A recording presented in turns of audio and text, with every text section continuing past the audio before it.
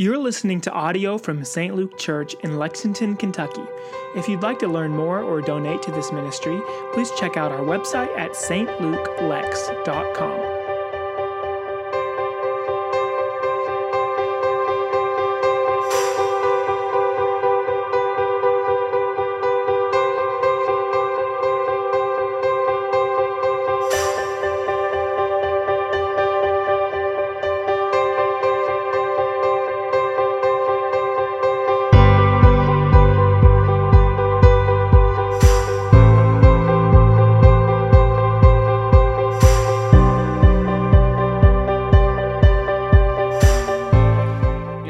Is what makes life possible, yes?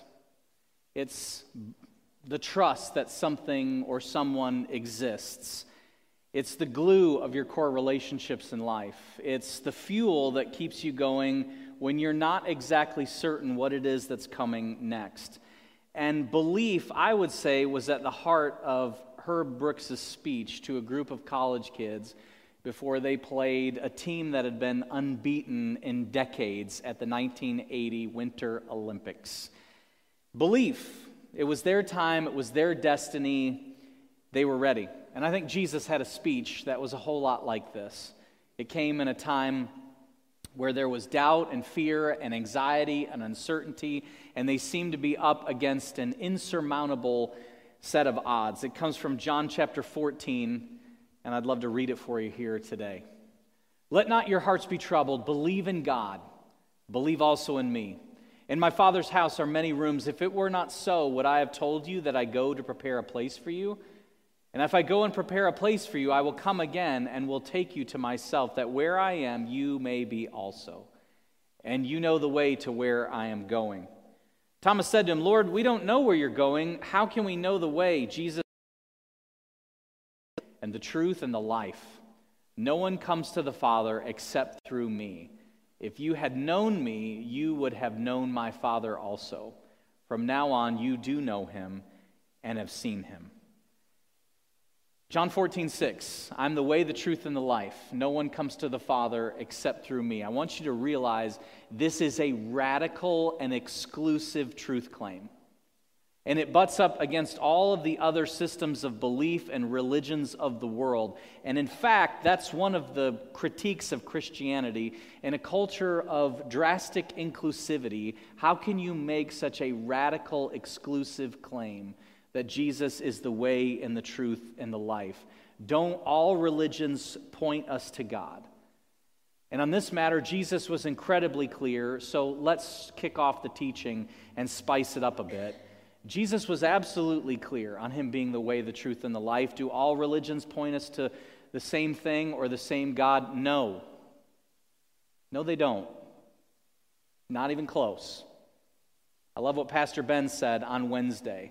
If sin isn't all that serious, then salvation isn't all that spectacular.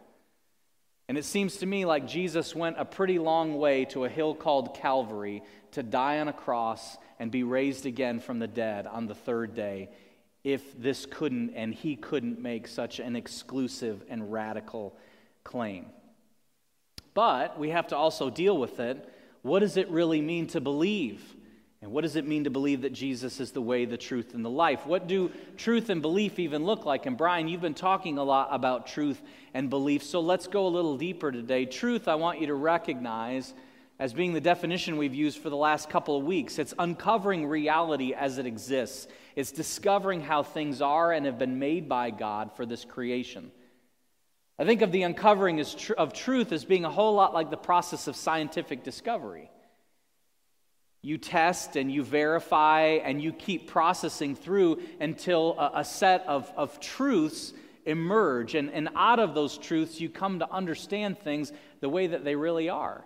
And belief is really a product of truth. It's trust in someone or something and giving over ourselves and orienting our lives to that someone or something. And some of you are saying, oh my gosh, Brian, it's 9:55. That's a lot of depth. It's Sunday and football season's over. Help us out. Well, I think we know this instinctively. In fact, medical science might help us a bit. There's something called the grasp reflex. And many of you have experienced the joy of this with your kids or someone else's. You put your finger next to a baby's hand, and before the age of 6 months, they're immediately going to grasp for it. It's one of the most glorious feelings in the world to watch this little person hold on to you. And I think that's the way that God has made each one of us. There's something deep inside us that's wired to want to grasp onto God, to hold on to someone bigger than we are, and recognize that our source of provision and protection comes from that source, that being, that God. We're wired this way. Now the struggle is, as we live in this world, we tend to not trust or believe. People hurt us, yes? I mean, you look at the fabric of this creation, the way that the systems work, it's bred towards distrust. If you see a van that says free candy on the side of it, are you going to walk up to it and say, please, can I step inside and have some? Of course not. Tell me you're awake at least this morning. Come on. Yeah, of course not. You're not going to do that. And if you want to learn a system that breeds distrust, go jump on Circle 4 this afternoon and take a ride a couple times around it. You know? There's so much in the world that breeds distrust, a lack of wanting to grasp for the other person, a lack of wanting to believe or put trust in someone or something. And we know this instinctively. In fact, people who struggle with this, we say that they have trust issues. When people have trust issues, they struggle to create deep relationships. They're always looking for the next shoe to drop, so to speak. They'll only give themselves over so far, because they've been harmed. Now, what do we do then with the church, with religion? And recognize that the church, that religion, our fundamental premise is to help people search for God and come to know God, so we reach for God and grasp for God. What do we do when that church tends to struggle with its own set of beliefs or promotes ones that aren't even remotely true?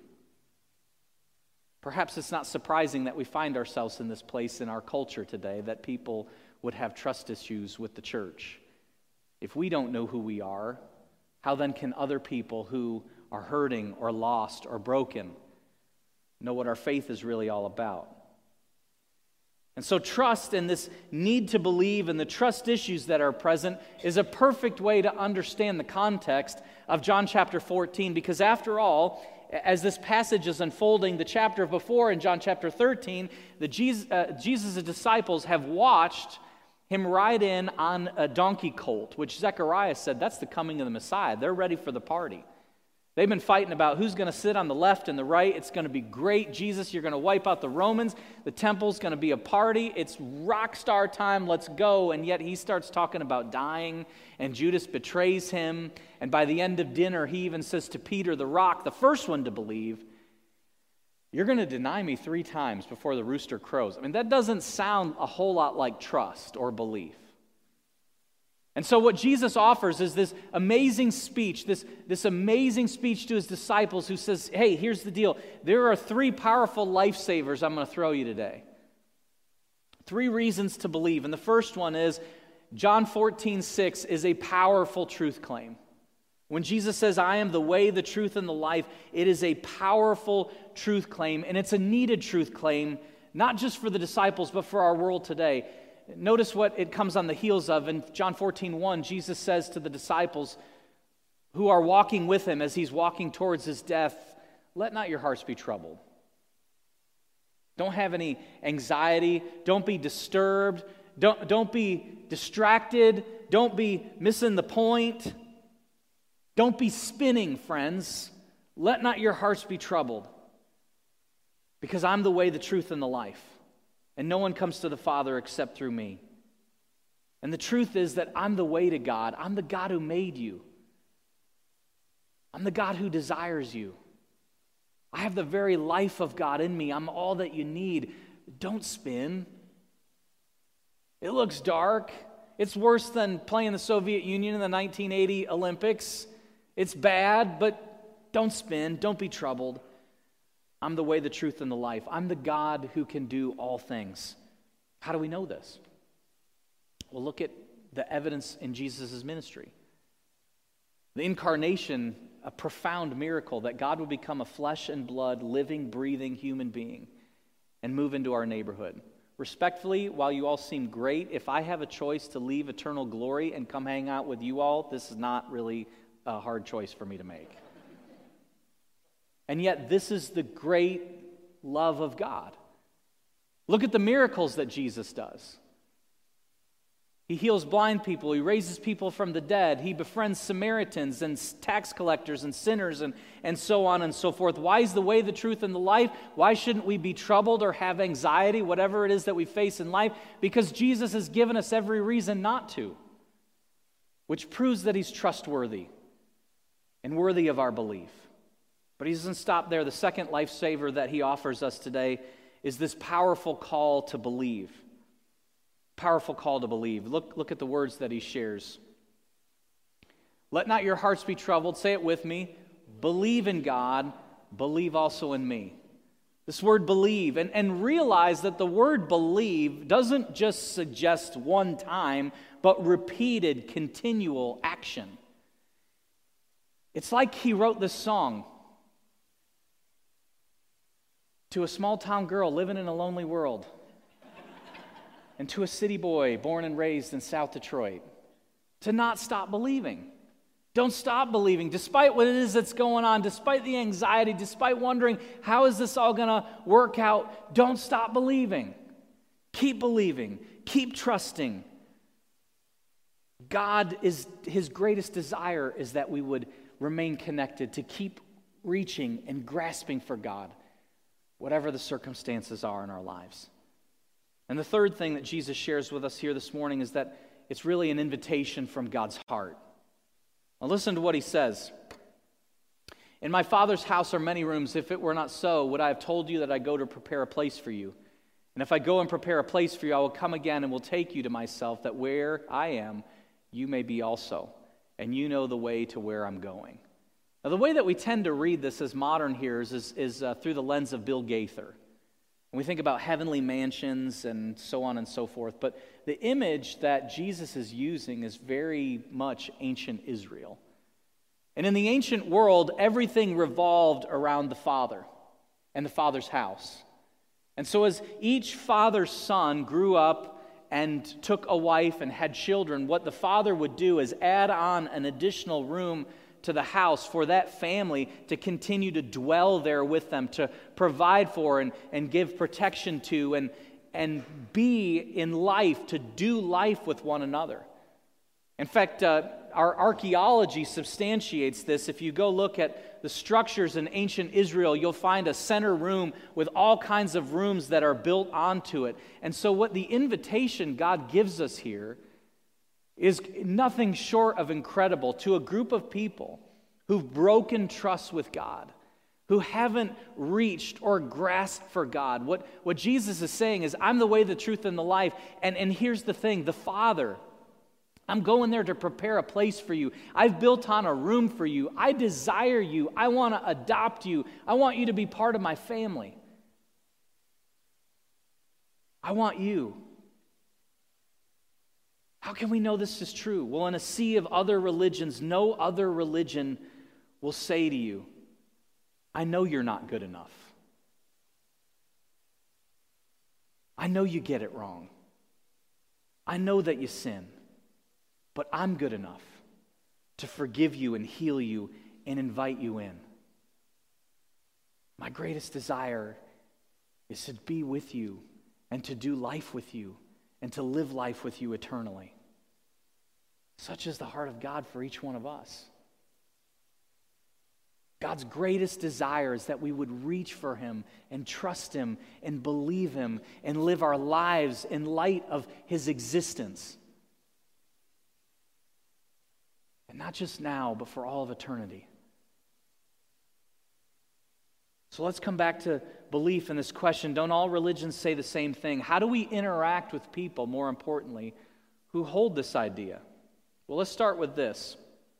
One of my favorite theologians says this. Well,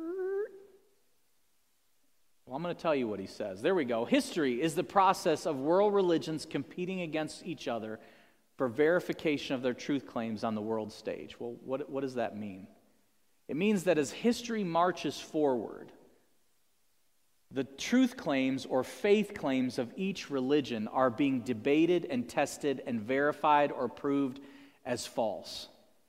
And here's how you can know this is true. How many of you lately have seen a temple to the sun god Ra? Okay, good. Yeah, not one, right? Or how many of you find a whole lot of temples to Zeus other than like bars or this kind of thing? Okay. Anybody lately gone and checked out the temple of Ahura Mazda? You're like, who is that? That's the Persian or Babylonian god. Of course not. Why not? Because the truth claims of these religions have been proved as being false. And yet for 2,000 years, despite all of our mismanagement and our best opportunities to screw this thing called the church up, we're still here. That's got to be proof that God exists. And that Jesus' radical claim, I'm the way, the truth, and the life, is true.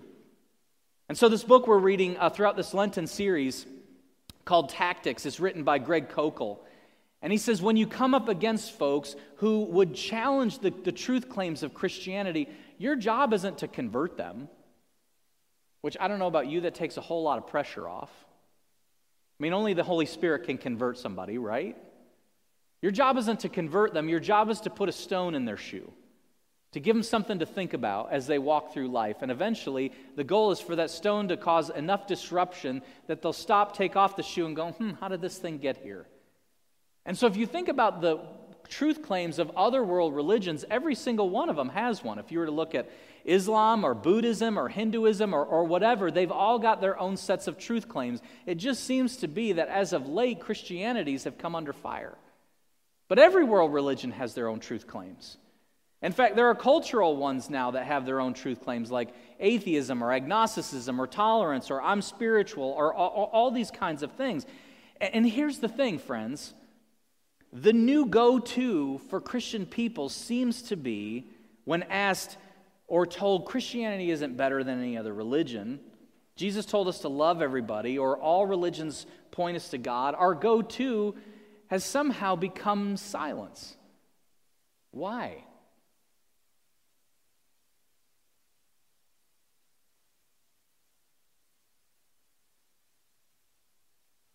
I mean, we say nothing.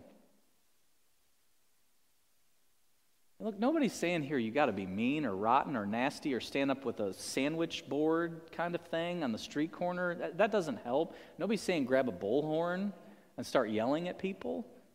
I just want to ask the question, why do we say nothing? And I suspect as you're thinking about that, the answers are something like, I fear saying the wrong thing.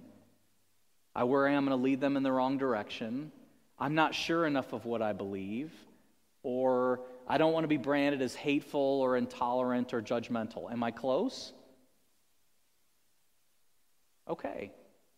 So then here's the thing. If that's how you feel, then how about we not act that way? I mean, what would thoughtful Christian engagement look like from people who actually love their neighbor as themselves, but rather than sitting there silent, they decided to engage in a thoughtful conversation? Here's the question I'm asking. Do you really believe this? Are you smoking what you're selling?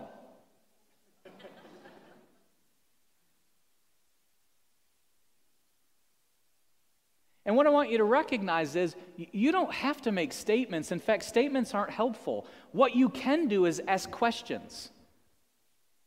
Because questions help people clarify and add depth. And they thicken the conversation. And what Koukl says in his book is this. When somebody makes a radical claim like this against what it is that you believe, you've got about 10 seconds to put a stone in their shoe and ask a question. Tell me why you believe that. Why is that important to you? Help me understand, what do you know about other world religions? What do you know about Christianity? What's your experience been? What is it that's brought you to say that? Do you know what it is that Jesus has said about that kind of thing? What do you have in mind here? And these questions are a whole lot like a roll of lifesavers. You just want to peel one and offer one to your family, or one to your friend, or one to your neighbor, or one to your coworker. Hey, let's talk about that. Maybe we should stop to consider this morning is that the reason Christianity has tend to come under attack, especially over the last 50 years or so, is it's actually worth believing. You ever stop to consider that? And the thing that we've got to grapple with and begin to grasp for when it comes to the things of God is ultimately this. Do we believe that Jesus is the way, the truth, and the life, and are we really grasping for Him?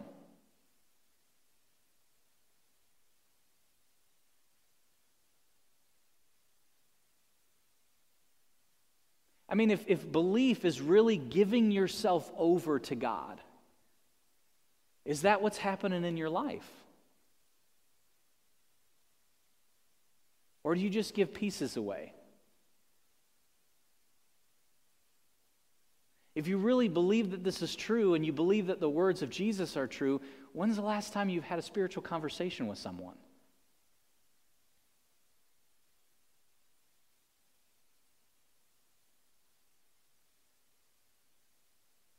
If you really believe that this is true and you believe that the things that Jesus is true, why don't we live like it?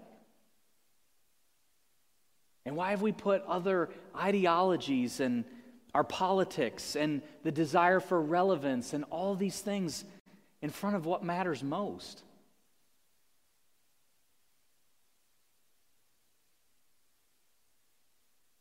Because I think what God's desire is really clear when Jesus says, I'm the way and the truth and the life. In a culture that's spinning everywhere, He's saying, stop and start grasping for me and teach other people to do the same thing. Here's what I believe, church. I believe our greatest days are ahead.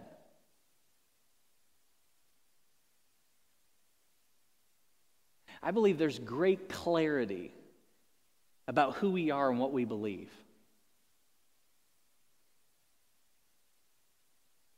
And now it's time to begin some great invitations.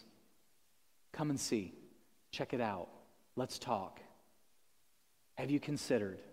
What about? Help me understand why you think that. And the thing is God wants to use you. One of my favorite moments in life was my grandfather, who stayed away from the church for years. He got to near the end of his life, and he started to lose his mental faculties. He died of Alzheimer's. And we sat down, and we kind of hemmed and hawed, and I said, here's the deal. I called him Buster. We didn't do Grandma or Grandpa. We did Buster. I said, here's the thing, Buster. I'm not going to heaven without you. And he sat, and he thought for a minute, and he smiled. And in that moment, he came to his own conversion. One conversation can change somebody's life. What's the conversation you're going to have this week? If you believe the things Jesus said are true, I'm sorry, church, it's time that we've got to start doing something with them. Let's pray. Almighty God, we thank you. We thank you that you have given us the Son, who is the way, the truth, and the life. And you invite us to abundant life in and through Him.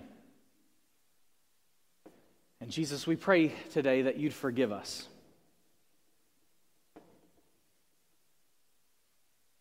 Forgive us for saying little or nothing